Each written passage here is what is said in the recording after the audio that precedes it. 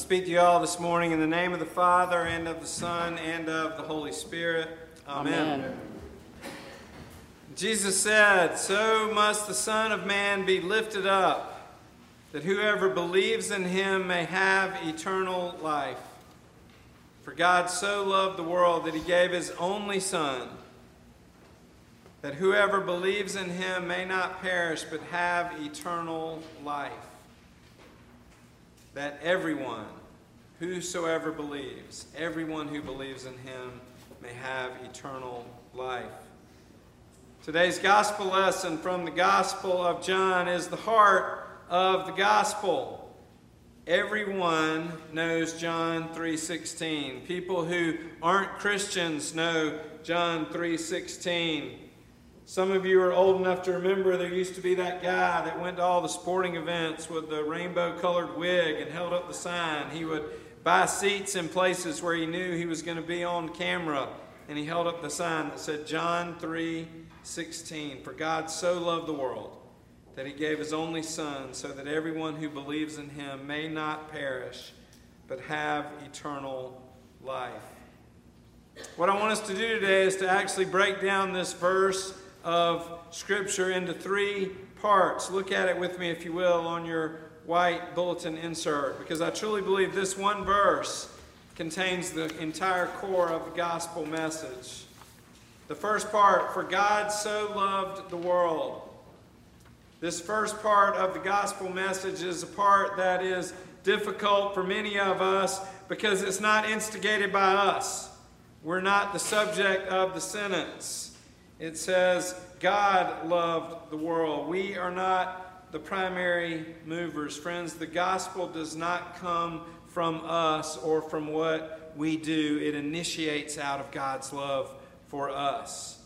It begins out of God's overwhelming love for the world and for us, the people that he created. For God so loved the world. It's critical for us to remember that it all begins with God. It all comes out of God's heart for us.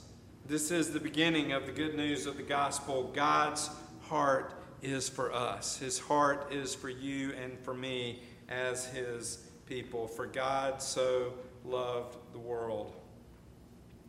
See, friends, our salvation is not of our own doing. It is by God's grace and by God's grace alone that it happens. So this is the first part.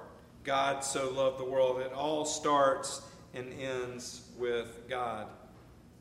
Now to the second part of John 3:16, that he gave his only Son.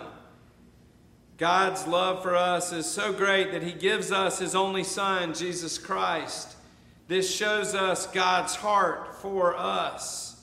Friends, if we are to truly wrestle with the reality of sin in the world and to wrestle with the reality of sin in our own lives, we must first come to terms with the fact that we cannot fix the problem.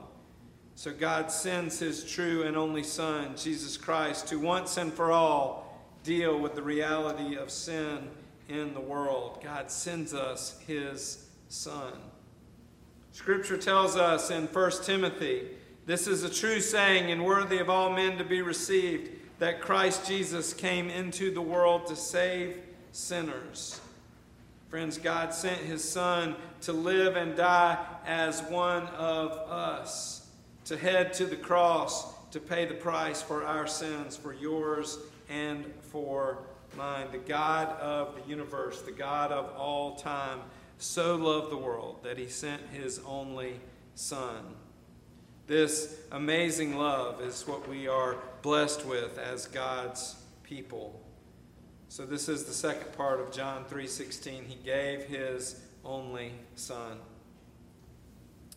And this takes us to the third part of John 3:16, so that everyone who believes in him, this gospel, this good news of Christ's life, death, and resurrection is not just for a select few. It is for everyone who believes, for all who would believe it, all who would receive it.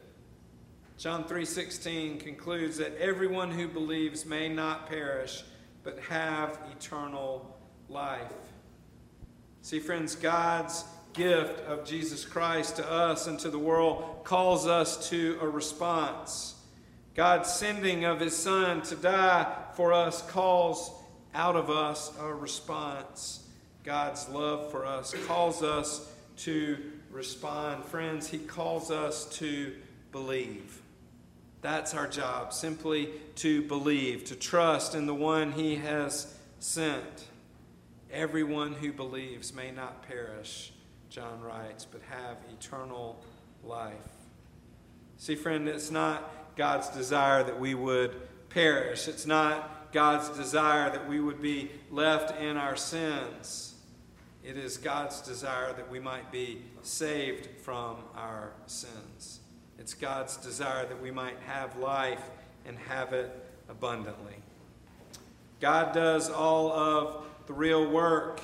Jesus does all of the heavy lifting. All we have to do is believe. Paul writes, if we confess with our mouths that Jesus is Lord and we believe in our hearts that God raised him from the dead, we will be saved. Friends, today is Trinity Sunday. It is the day set apart for acknowledging that we worship a God who is Father, Son, and Holy Spirit. This God's desires that we might have life and have life eternal beginning right now. Our job is simply to believe in Jesus Christ, to keep our eyes focused on the cross, and to keep our hearts turned toward Jesus who died for us and rose again, to place our trust in the Father who sent him, and to acknowledge the Holy Spirit moving in our lives and in the church. The gospel is abundantly clear and the message is simple. It is a good news for you and for me. It is good news for the church, and it is good news for the world. Brothers and sisters, God so loved the world, you, me, his church. God so loved the world that he gave his only begotten Son, so that whoever believes in him may not perish, but have eternal life.